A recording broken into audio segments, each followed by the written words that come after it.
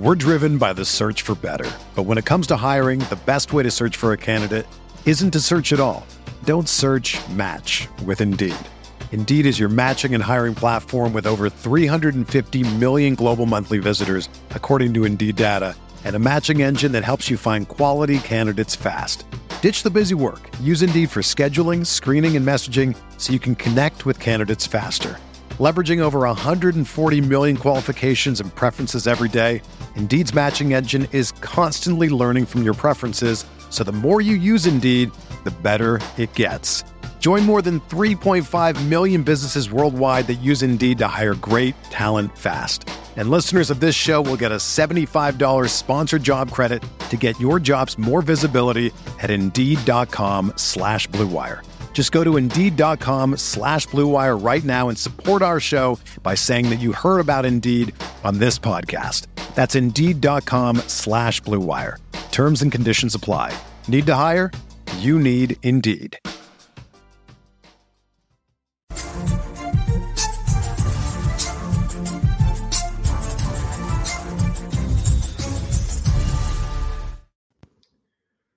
Welcome into the RotoWire NFL podcast. I'm your host, John McKechnie, joined as always by Mario Puig. This podcast presented, of course, by our friends over at WynnBET. Mario, today I am recording. If you're watching live, you're treated to this.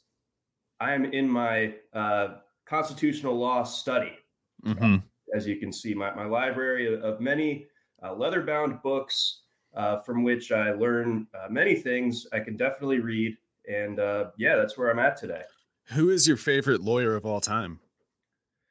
Who's that? The Southern Dugan lawyer from Futurama that's also a chicken. Oh, I haven't seen that one. I thought you were going to say that Southern, the trope of the Southern lawyer. Because that's a valid answer. That is a top 5 lawyer of all time. I don't know. I guess I'd say Cochran just because I don't know that many lawyers off the top of my head. I was hoping to think of a fictional one, but I couldn't think of any shows or whatever fast enough. You know, Lionel Hutz would have been a good one. Oh, yeah, he's the best one. He's the best one, definitely. And then the guy from Always Sunny with the really small hands, and he wore the Uncle big Jack. Fake hands. Yeah, Uncle Jack. And I guess the last one would be the Fonz in Arrested Development as whatever he was, Barry.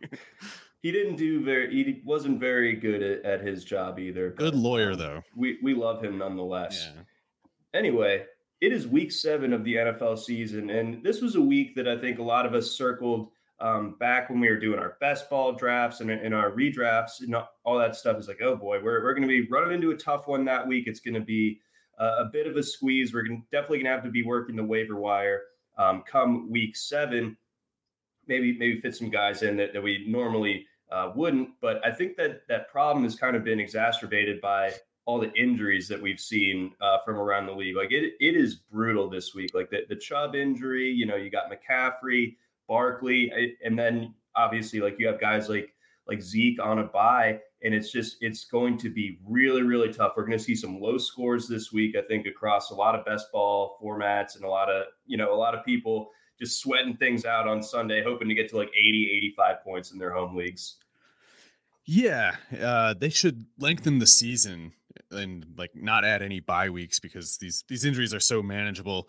They should make the season longer if they could. I don't know you're just gonna have to start some weird scenarios. Like I was trying to bid up for Dearness Johnson, which if you had told me that 2 months ago that like, hey man, you're gonna blow like 40% of your fab in week 7 on Dearness Johnson, I would have smugly bet my life on, no, I won't. That's impossible. But here we are. And, we're grateful to have Dearness is where we're at.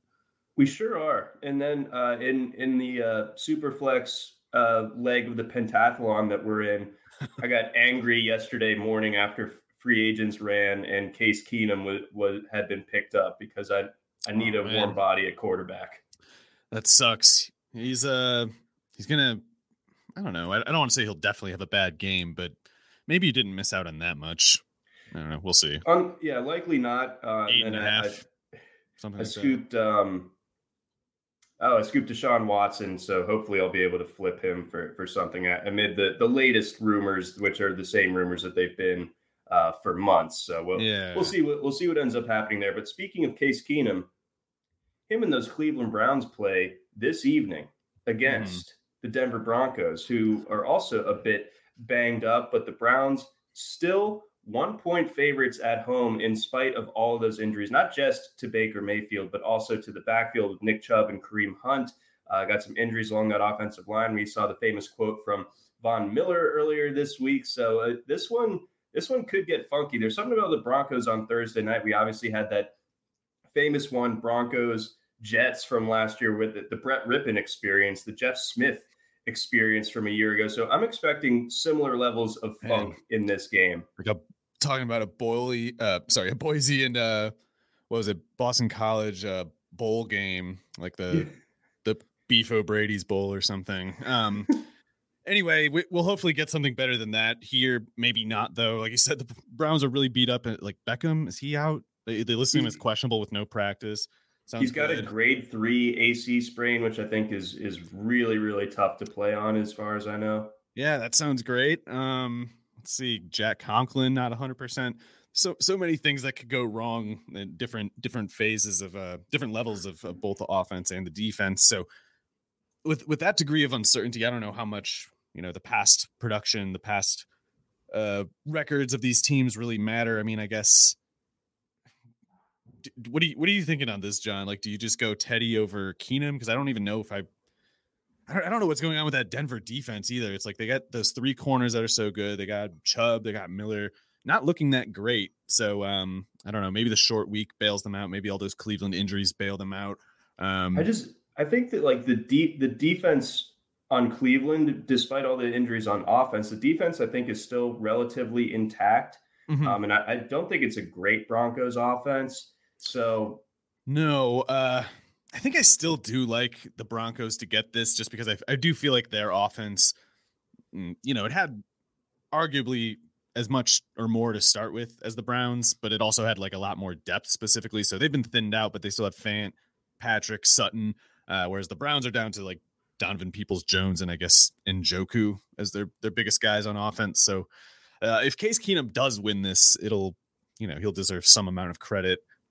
yeah, I'll be interested to see later this afternoon over on the RotoWire sports betting account.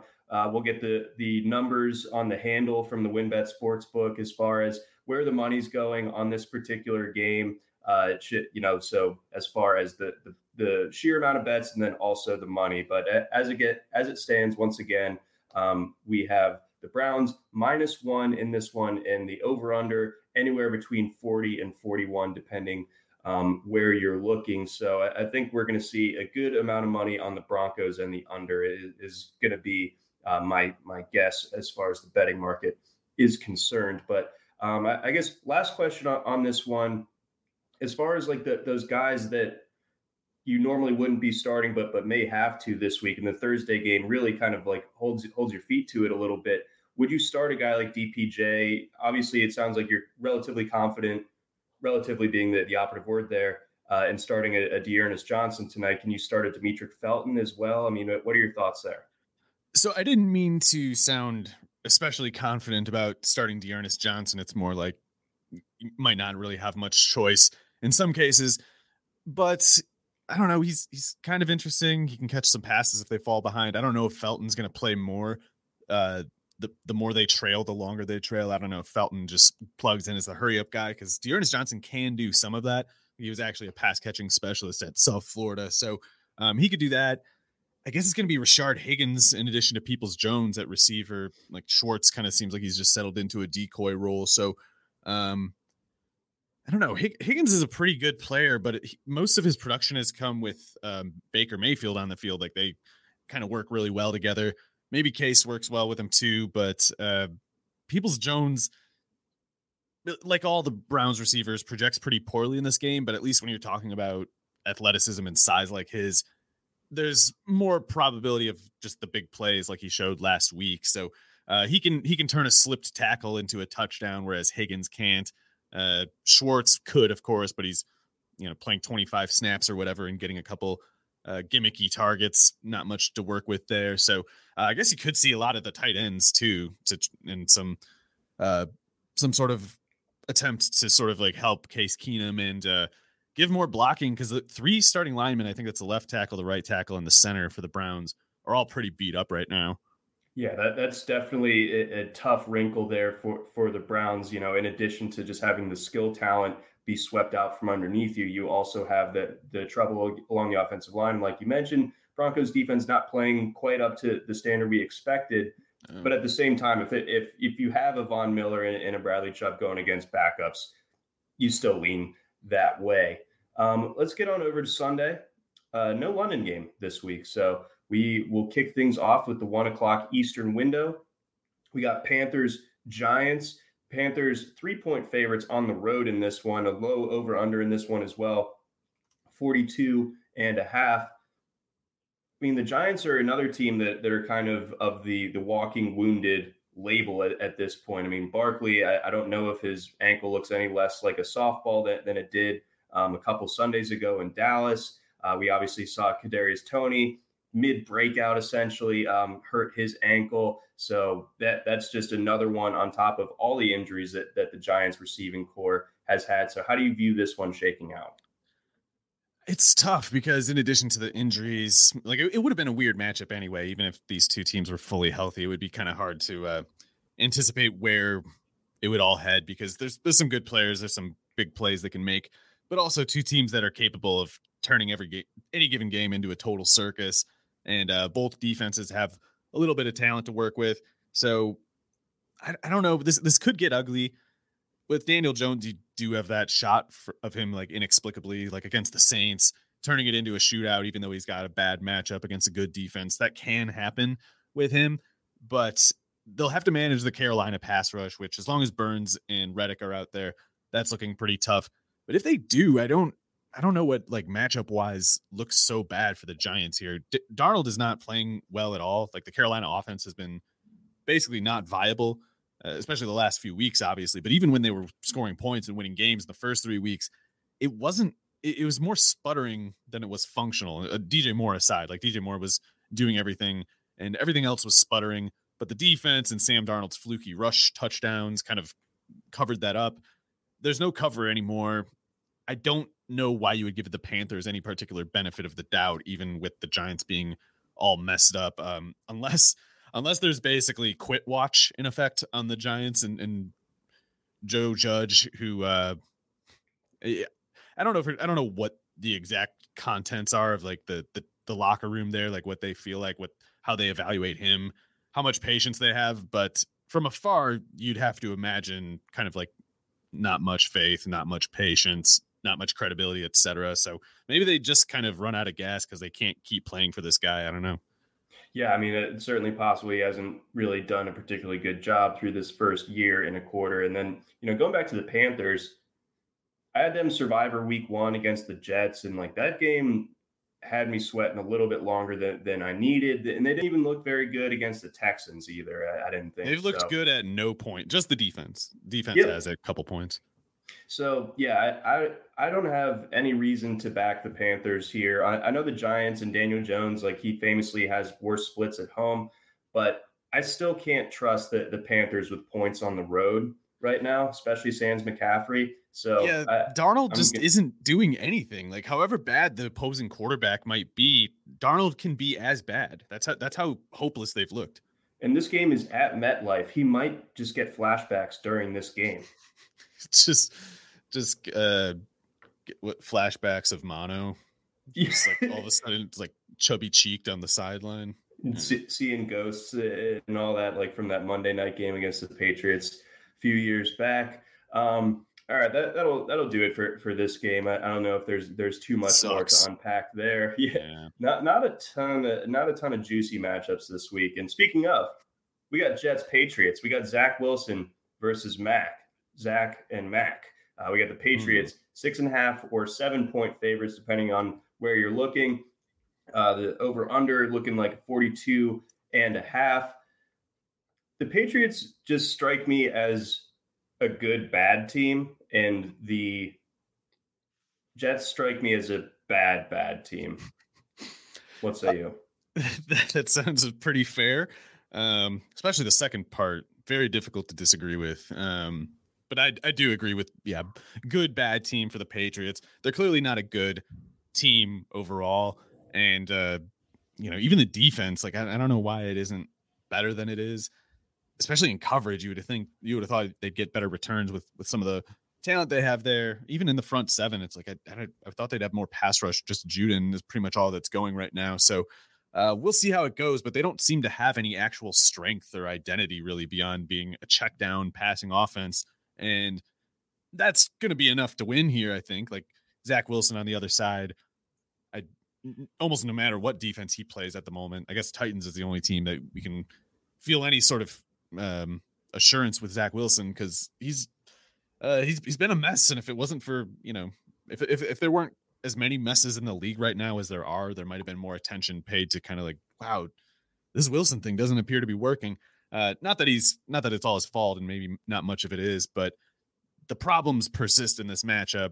Going to Foxborough is not going to make any of that better. So it's going to be a wreck on the Jets offense side, to the point that however good or bad the Patriots offense is probably won't matter a whole lot. So I don't know about 7 points. I guess I'll take it just because I can't really see the Jets scoring. But I'm not expecting the Patriots to look like they're great or anything. Yeah, I think Belichick, rookie quarterback, I think that this ends up going poorly, and it's in Foxborough, of course. So I think all of those factors combine to where I am on the Patriots in this particular matchup. But hopefully Red Zone won't be beaming that one into our eyes too much on Sunday. Let's go Chiefs Titans. We got the Chiefs 4.5-point favorites on the road here. We got the highest over under of the week, creeping up to 58 points in this one. The Titans, I never know what to make of them, because they can do things like they did on Monday night, but they can also do things like you mentioned against the Jets, where they lose to a clearly, or what should be on paper, a way inferior opponent, but then they bow up and beat what I still think is probably the best team in the AFC. So really, really tough to know what to make of them. And then, of course, you don't really know what to take away from the Chiefs after a week ago, because, they were able to go into Washington and get the job done there. But Washington, I think, is a way bigger mess than either of us anticipated whatsoever. So how much can you really glean from that? I think they have some injury issues in their own right. So what are your thoughts on this particular matchup? So the Titans, I don't know if we're using that same system as the last game. I don't know where they fit on that spectrum. I think they're kind of an average team. It's like really good offense, bad defense. The ways in which the offense is as good as it is are very dependent on Derrick Henry. And I know they have AJ Brown and Julio Jones, but Ryan Tannehill has made clear this year, not that he didn't make it clear before, but we always have to relearn some things. Yep. Apparently, he's not very good. He's maybe an average quarterback, maybe.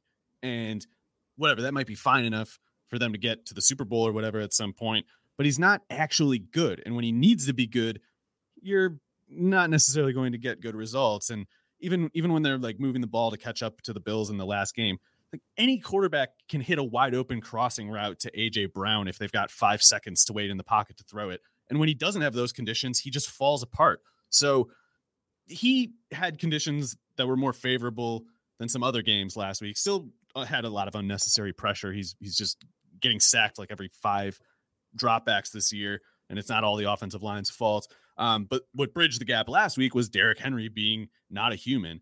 And that's usually like when they have an upset, it's usually because Derrick Henry went nuts.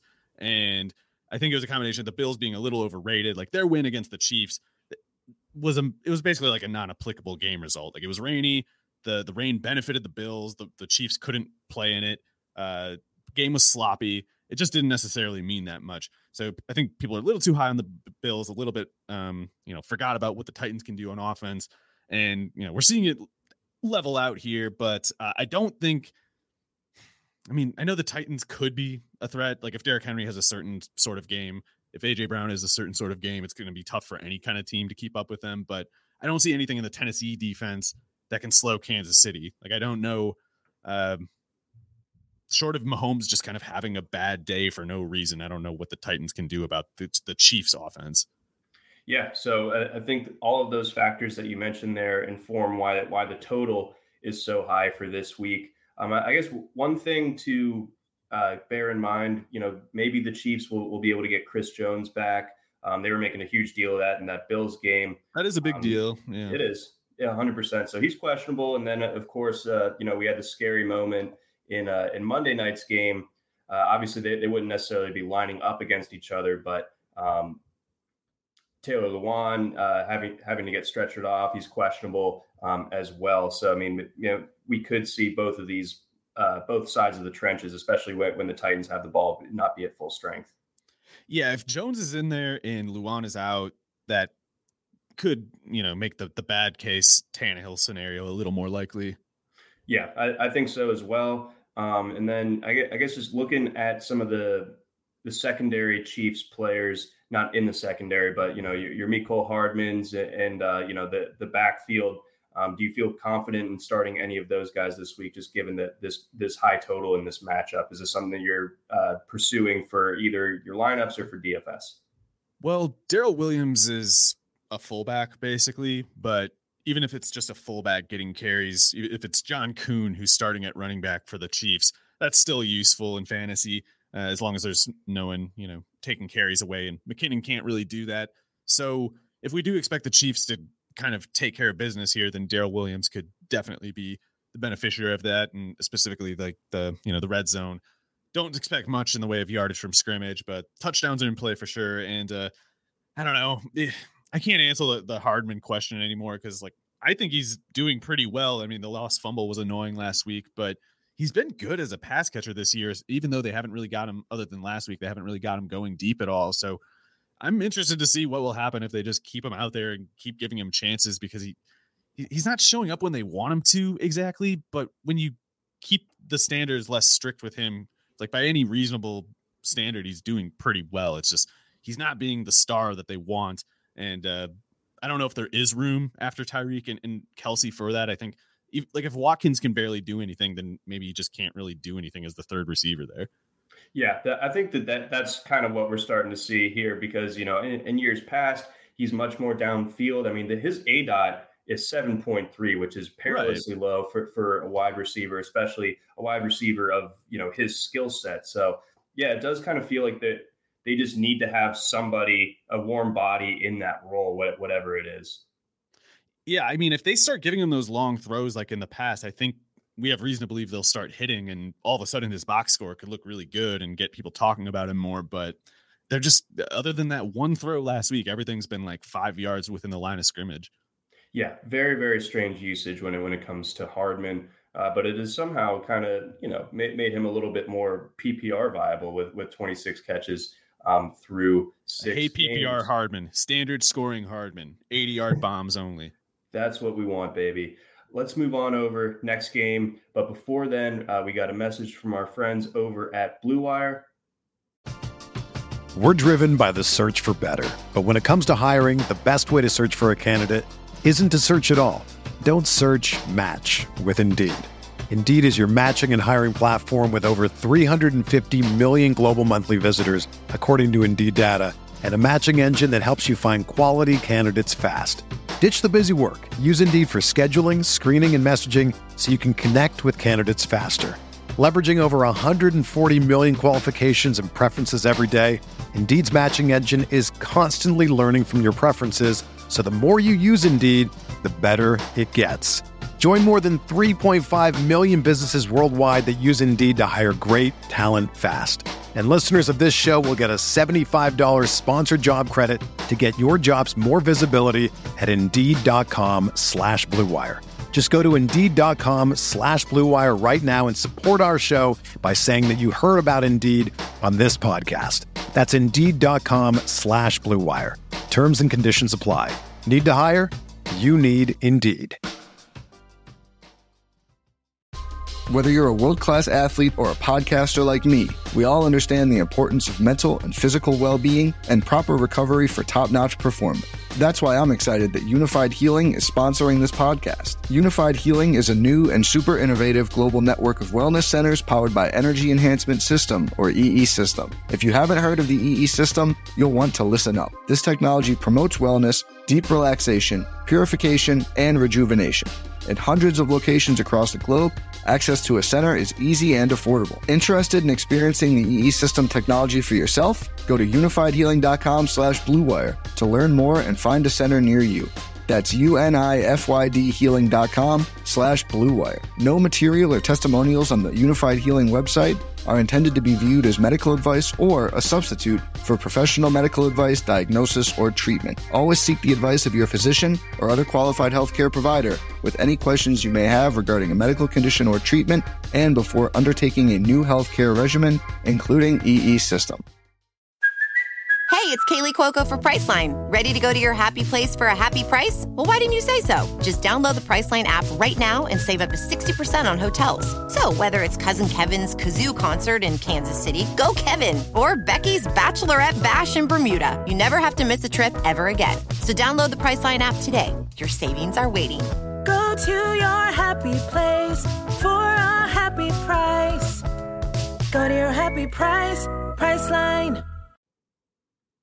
All right, next up, we got the Packers playing host to the Washington football team. This one will be a popular survivor pick this week in favor of the Packers. Of course, this one being played at Lambeau. The Packers seem to be playing extremely well right now. I mean, they struggled against the Bengals, but maybe the Bengals aren't nearly as bad as we thought.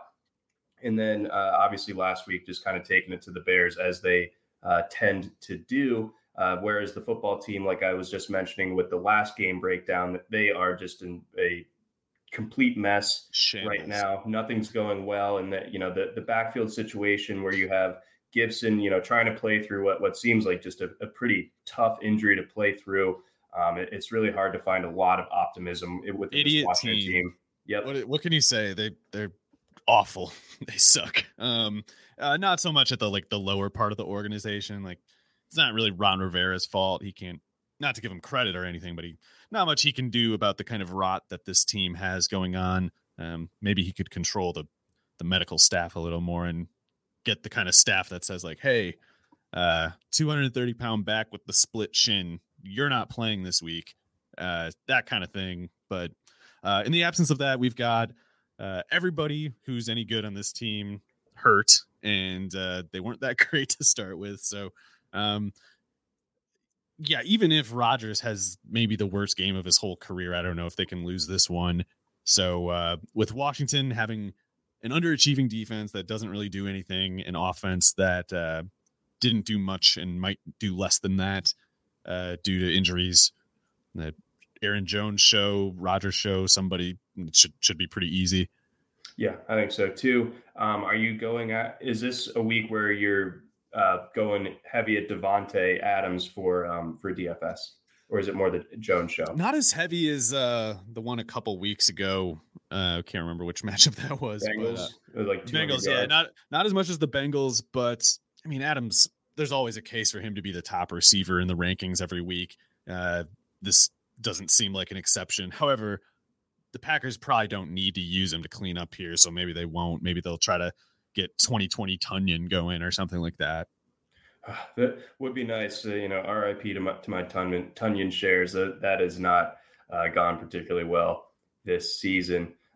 Let's get on over. We got Falcons, Dolphins. This, I think on paper, it's not a good matchup. We see the Falcons 2.5-point road favorites, but I think it's one of the more interesting games to talk about this week from like a betting standpoint, because you have the rare occurrence where the Dolphins are going into this game coming off London, but not having a bye, whereas the Falcons were in London 2 weeks ago and are coming off the bye. So they're fresh. And I think that completely informs why they would be favored on the road. I think if both teams were rested or had the same rest, specifically not the London factor mixed in, I think that this one's closer to a pick 'em.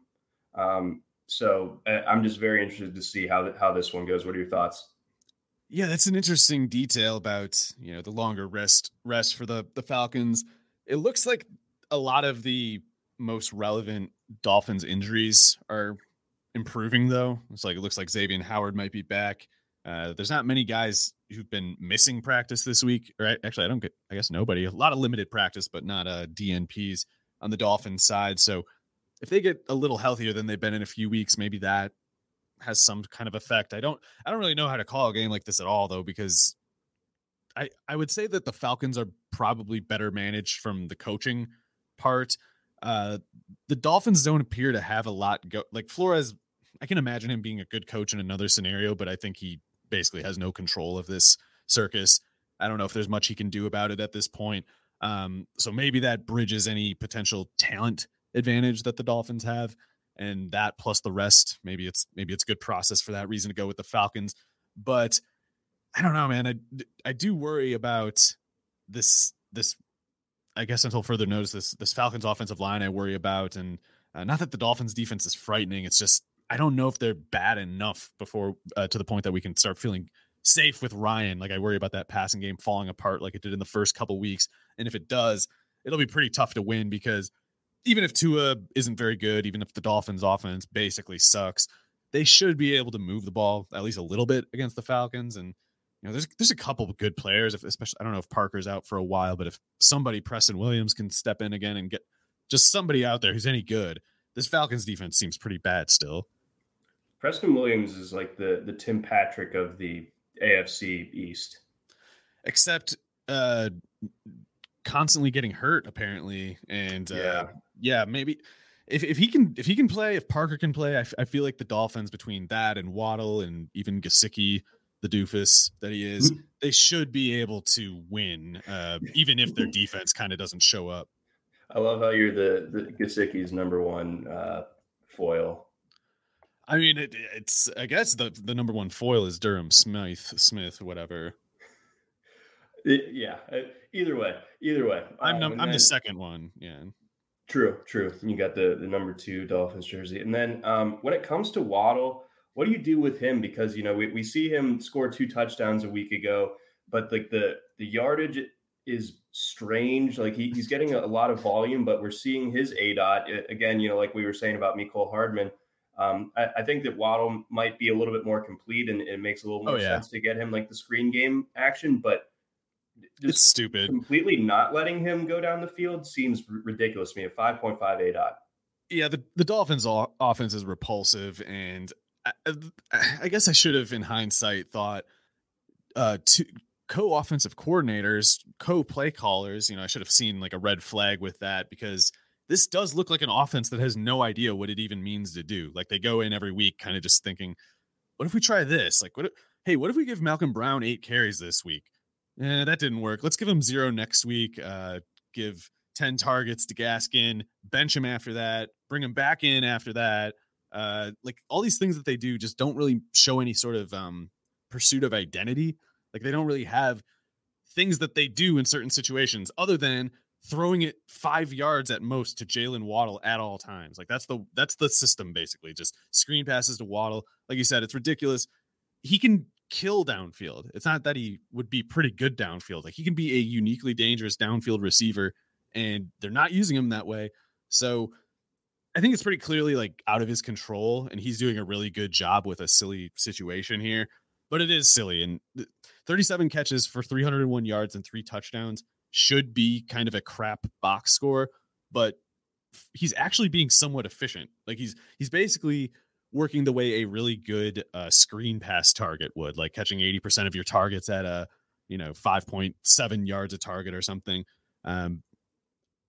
Eventually they'll have to throw it downfield. Like they've somehow gone like this entire time just not doing it. Eventually it has to happen, but generally he's going to be dependent on these, I guess, like double-digit catch games to get anywhere, because it's going to take that many catches to move the ball past 40 yards. Right. Yeah. The volume is buoying him for now. And, if somehow that they unlock the actual speed and big playability that he has, then those who stomached having him on your team for the early, he has been fine. Mm-hmm. He has been fine in fantasy. It's repulsive to watch in real life, and the box score is ugly, but it's like 29 PPR points last week. Yeah, no, that was good. So, I mean, we'll see what ends up happening with that. And then on the other side, Ridley presumably coming back, and then how much stock are you putting in Pitts' performance against the Jets as it pertains to this week? Well, Pitts is definitely that good, and Ridley is definitely as good as we had reason to assume coming into this year. The question is whether the Falcons can be functional enough as a broader offense to leave room for both of them at the same time.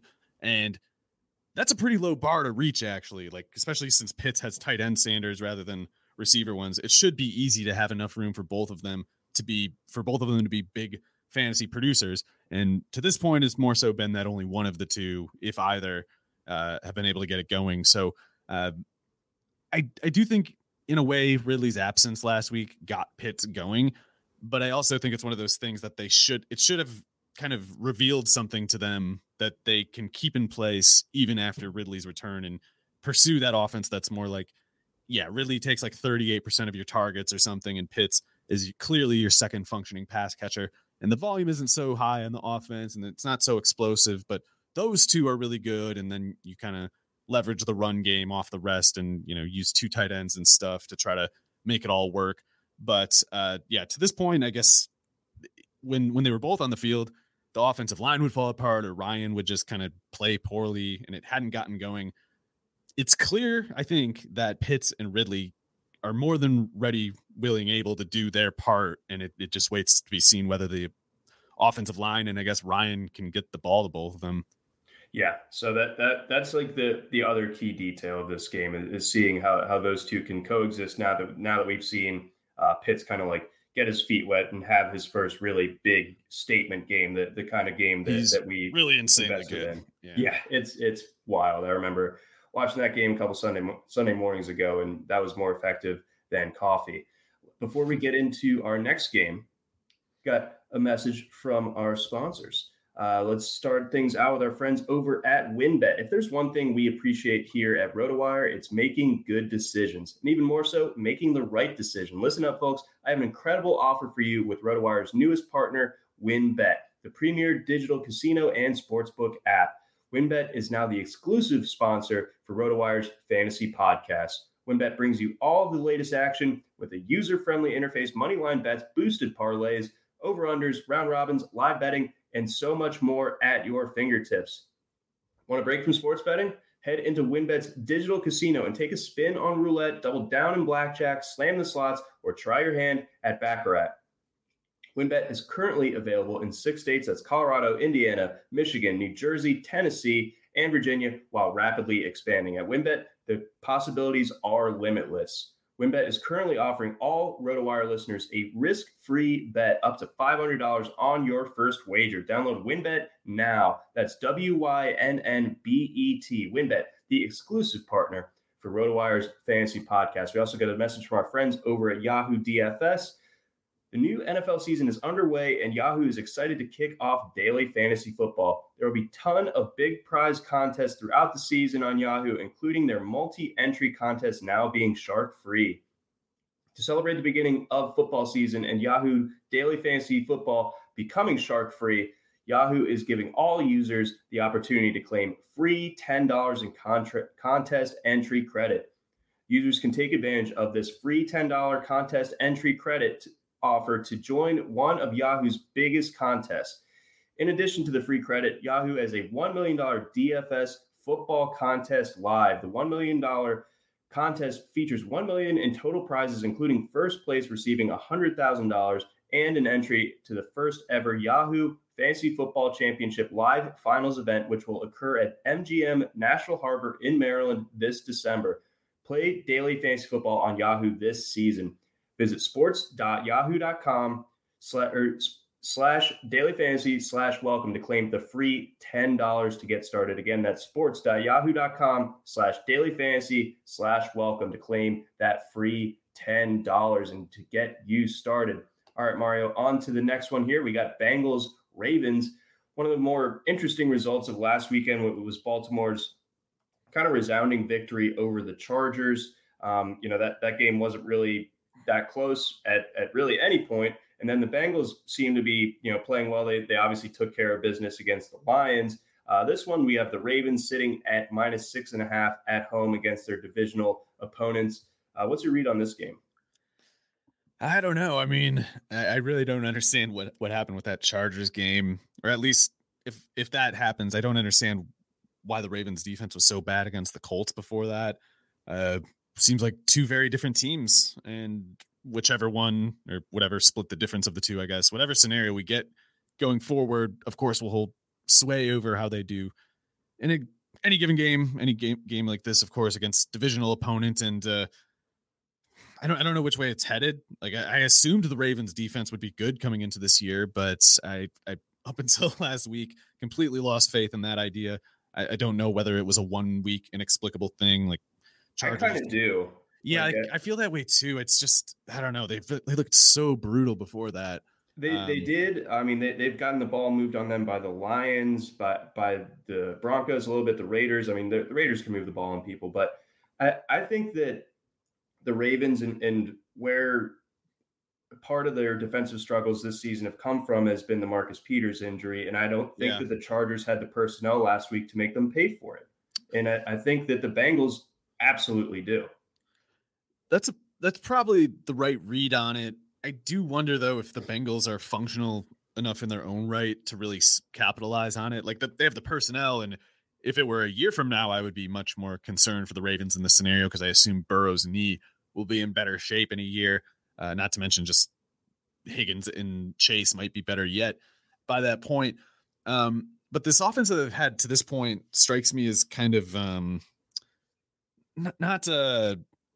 not like weak or anything, but a little fragile. Like it reminds me a little tiny bit of the Panthers offense after the first 3 weeks when it seemed like things were going fine. You know, they're winning games, they're making big plays, they're throwing for touchdowns, things like that. But I don't know if the ways that those big plays were occurring were sustainable over the course of the year. And I think something similar here. It's like, not to take credit away from Ja'Marr Chase. Like I definitely think he's as good as he appears to be, but a couple of his big plays have been kind of fluky and not in a way that, again, not to take credit away, but just in a way that affects his peripheral stats in ways that are likely to regress no matter what, no matter how well he plays. You know, things like yards after the catch per catch. And it's like that one touchdown he had, it was like a change up looking throw that the defender just kind of like misjudged where the ball went, and Chase caught it, ran for a touchdown. And he can make that play, but he can't make it every time. And when it does regress, T. Higgins can't step up, they might just kind of go cold for a while. And I don't know if maybe there's something deliberate about the way they're using T. Higgins, but they're not using him the right way. If there isn't some broader setup here or longer setup here where they're going to, go over the top with Higgins this week, like they were saving him for the Ravens, that kind of thing, maybe then they'll have enough firepower to really take down the Ravens. But they're not getting T. Higgins going downfield at all. And if he's just doing 6-yard curls to, not a whole lot of effect, Chase will eventually have just kind of like a cold stretch for a couple quarters. And if that happens, and if Mixon doesn't pick it up, they could go into a shell pretty quick. Right. I think, the way that you laid out the fragility there when it comes to this Bengals offense, this will be a big test for how we view them the rest of the season. But, I'm inclined to think that they'll be able to score points on Baltimore. And I know that Cincinnati's defense has been much better this year than in years past. But I think the Ravens will still be able to move the ball on them a lot. And I think with that, the way that I would like to bet this one is the over 47. I see this one being like a 27-24 game in favor of the Ravens. Okay. I'm more confident in the Bengals defense at this point than the offense, which sounds insane for so many reasons to say, but it sounds maybe backhanded too, but I don't mean it. Like the defense is playing well, and they've got some good players at all levels at this point. So I think the defense is carrying them more than people think, basically. And the degree to which they can take control against the Ravens offense, I think, is pretty much a good corollary for how good their chances of winning are. Because the offense could step up, I guess, but if the defense doesn't, I don't think their offense can keep up with the Ravens one. Okay, so that defense will need to do. They're going to need to play a great game though, because I think that the Ravens offense, I mean, the scoreboard says they played a good game last week. I didn't think it was brutal.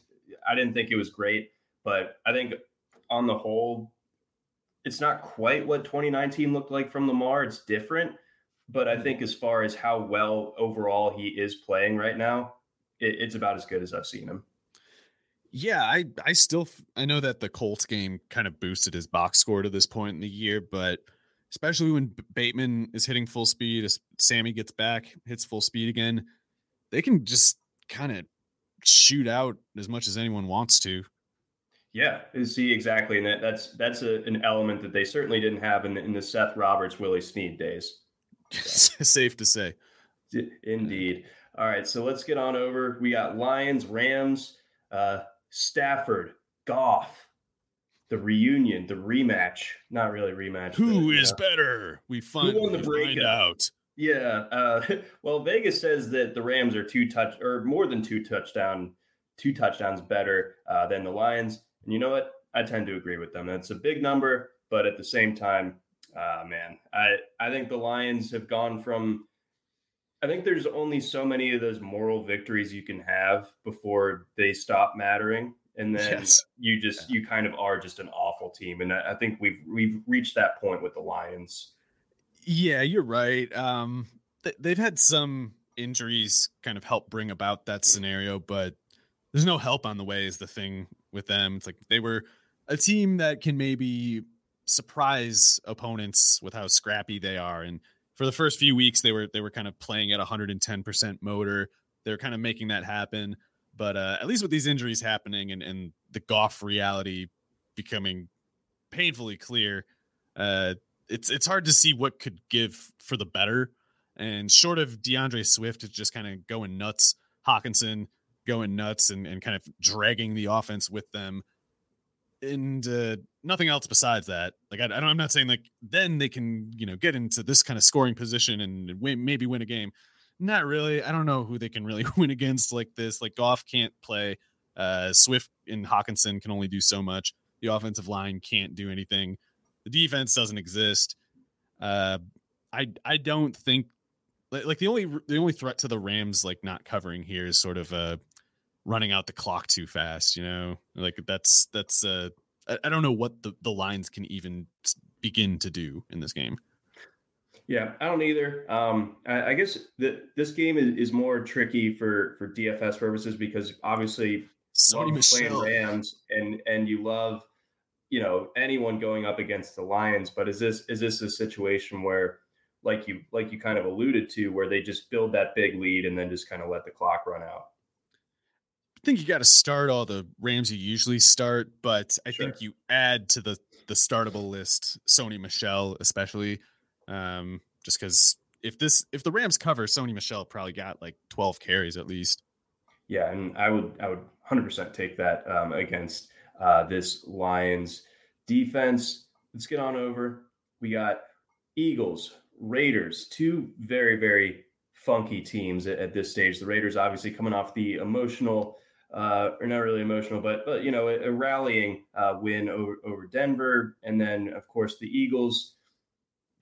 They're one of those teams where you watch what's happening on the field and you're like, these guys are terrible. And then they somehow, they covered against the Bucks. Jalen Hurts is, he specifically is that guy where you watch him and you're like, this, how? And then all of a sudden he's like a top 10 fantasy quarterback even still because, garbage time is very good to him, it seems like. So how do you see this one shaking out? This one, I might have the hardest time getting a read on this game.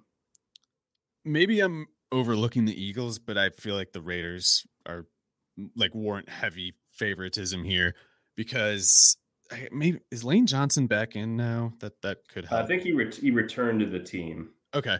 Well, he's a great player when he's on the field. Having him at right tackle would help a lot with this pass rush that's waiting for them. But Max Crosby's playing out of his mind right now to the point that we don't even really notice Ngakoue that much. But Ngakoue's hurrying the quarterback too.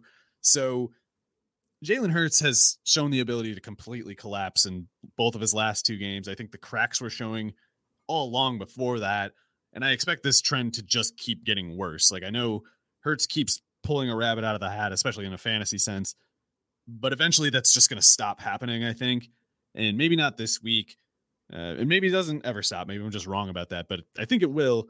And I think going against this edge rush, combined with Hurts's just tendency to the ability to just kind of collapse as a passer, I think it could get pretty ugly. And if they can't get Miles Sanders going, if they can't get Gainwell, if they can't get Hurts as a runner going, I think asking him to pass against a defense like this is just asking for a disaster. And but then again, I've thought that about multiple games this year. Yeah, and they've shown, I'm sure if we clipped the first like 6 episodes of this season's podcast, when we talk about the Eagles, it's if they get Miles Sanders going, they don't seem interested in doing that. Right, and I think a lot of it's becoming clear they can't do it when to get the passing looks that they want to arrange for Hurts. They have to sacrifice the personnel that's necessary, the alignments that are necessary, the gap spacing that's necessary to run the ball. And instead they're kind of going out there, they're almost doing like the Texas Tech offensive line kind of thing, where it's just like, we're assembling some very goofy formations because we just are not interested in running. No.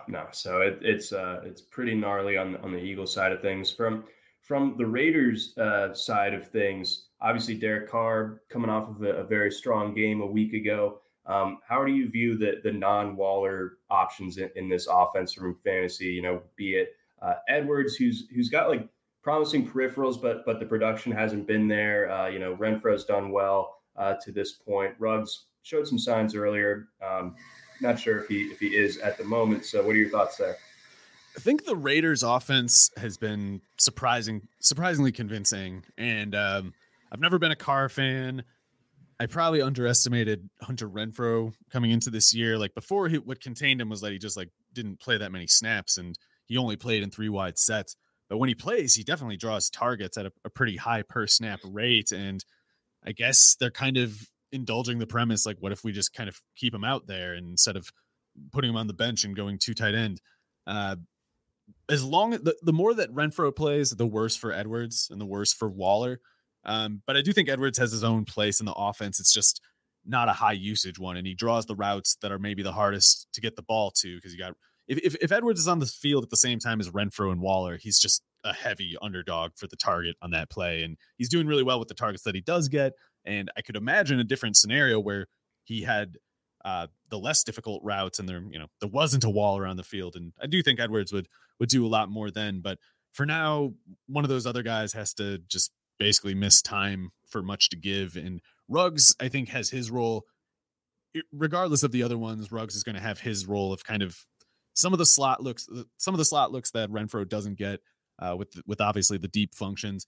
But he's been really good in that role.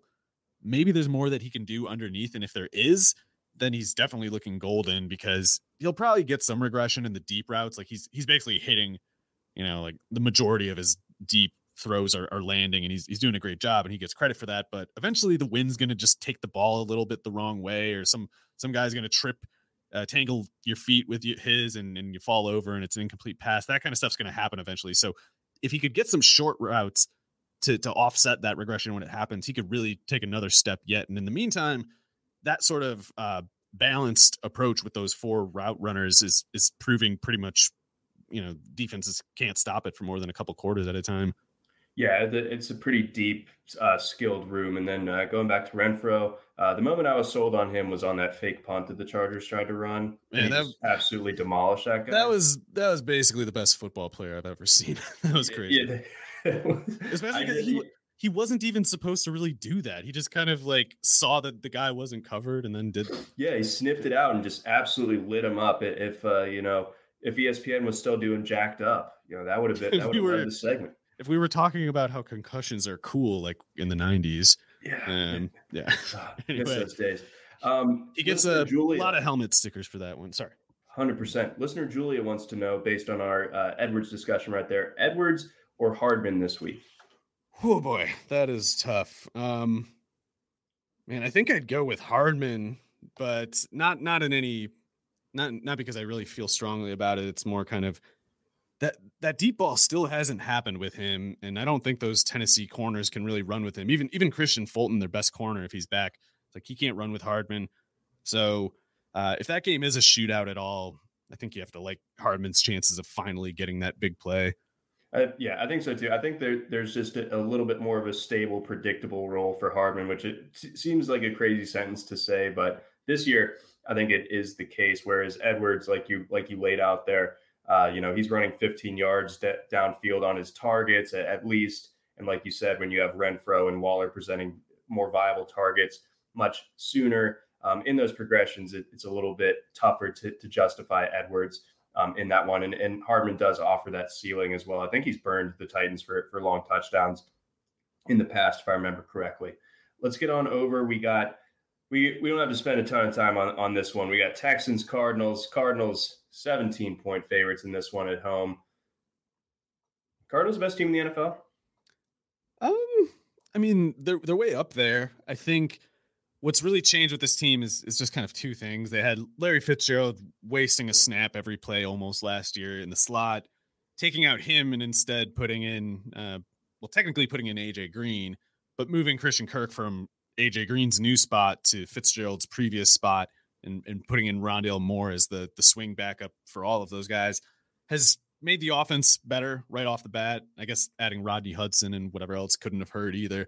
But the defense is one of the best in the league, and I still don't really see them getting credit for it. Like there's some chatter coming up now, but like they didn't even have Chandler Jones last week, and when he's out there, especially, it's like him, Marcus Golden, Zaya Simmons, Gardeck, JJ Watt. There's a lot to deal with, a lot of big, fast guys who can kind of shuffle all over the place before the snap and line up anywhere after the snap. Maybe you guess right, maybe you don't, but if you guess wrong, it's got to be hard to arrange your protections against that defense, and they're so fast in the front seven, can just swallow you up. So Vance Joseph, I think like it's funny that Cliff missed that game last week because Vance Joseph should be considered as much of the head coach of this team as Cliff Kingsbury is. He's as much responsible for their success this year, especially in the sense that the offense is pretty much just the Kyler Murray show. Like Cliff has a system in place, sure, but Kyler Murray makes it go, and Kyler Murray can make any system go pretty much. Vance Joseph making that defense as good as it is what's made that's the gap between what the preseason expectations were for the Cardinals and where they've come out to. Yeah, it's been a really fascinating run through the early season for the Cardinals. They're really looking well positioned. The Rams game, and then of course going into Cleveland last week and really taking care of business. Impressive stuff from them. I guess last point here. 17 points is a lot of points, Mario, but it was a lot of points for the Bills to cover against the Texans. They didn't really seem to break a sweat doing it. So I think I lay the wood even with that many points. Sure, I can't be against. I don't know how to think of three scores, but Cards could do it. Texans could give it up. Yeah, I mean Texans could just score 10 points, and then I don't think the Cardinals are scoring less. They could score 0. They very well could score 0. They've done it before, and they'll probably do it again. Before we get on to our next game, we got our message from our friends over at Thrive. Thrive is back for another season of fantasy football, and they're running huge guaranteed contests each week of the NFL season. With Thrive Fantasy, you can eliminate the countless hours of research and focus only on the top-tier athletes that have the biggest impact on the game. Sign up today and get a free 6-month RotoWire subscription. Here's how you claim your free RotoWire subscription. First, visit rotowire.com/thrive. Second, deposit a minimum of $10 and receive a 100% deposit bonus up to $100. And then number 3, play in your first paid contest and receive a free 6 months RotoWire subscription. It's just that easy. Those 3 steps, go on over rotowire.com/thrive. All right, Mario, as we get to the end here, we got Bucks, Bears. Bucks 12-point favorites in this one against the Bears. This is another kind of tricky one. The Bears have been Jekyll and Hyde a little bit, and I think that the Bucks can take the paint off of pretty much anyone that's not a very, very good to elite team. So I could definitely see the Bucks winning this one by 2 touchdowns. Yeah, pretty difficult spot for Justin Fields, even with the Tampa Bay secondary a bit beat up. it's just against a pass rush like they have and going on the road, it's not exactly the same as the Cleveland scenario from a few weeks ago, but it's a similar sort of risk, and probably with even more pressure from the opposing offense, obviously, with Brady and the Buccaneers offense scoring the way it is this year. The Bears defense, I think, has some good pieces, and when you have Jalen Johnson at corner, and if Eddie Jackson can be a good safety, Roquan Smith kind of player he can be, Akeem Hicks and Khalil Mack, there is a way they can play good defense against some teams, and it wouldn't be shocking to me if they put together like a surprisingly decent effort against the Buccaneers if they kind of come up with some clever novel designs, because the Buccaneers certainly will. They tend to find play designs that they don't necessarily put on tape often to come through at like critical moments in games, and it's tough to beat them on third down pressure situations because of that. But if the Bears are kind of on one of their smarter days, they could slow, I think, Tampa enough to maybe cover. But basically, you have to give the non-Jalen Johnson corners a lot of help, and you need the pass rush to close in, and you need Roquan to maybe keep those tight ends under control. But if that all happens, Roquan and Jalen Johnson are star players at least, and Akeem Hicks and Khalil Mack are the same usually.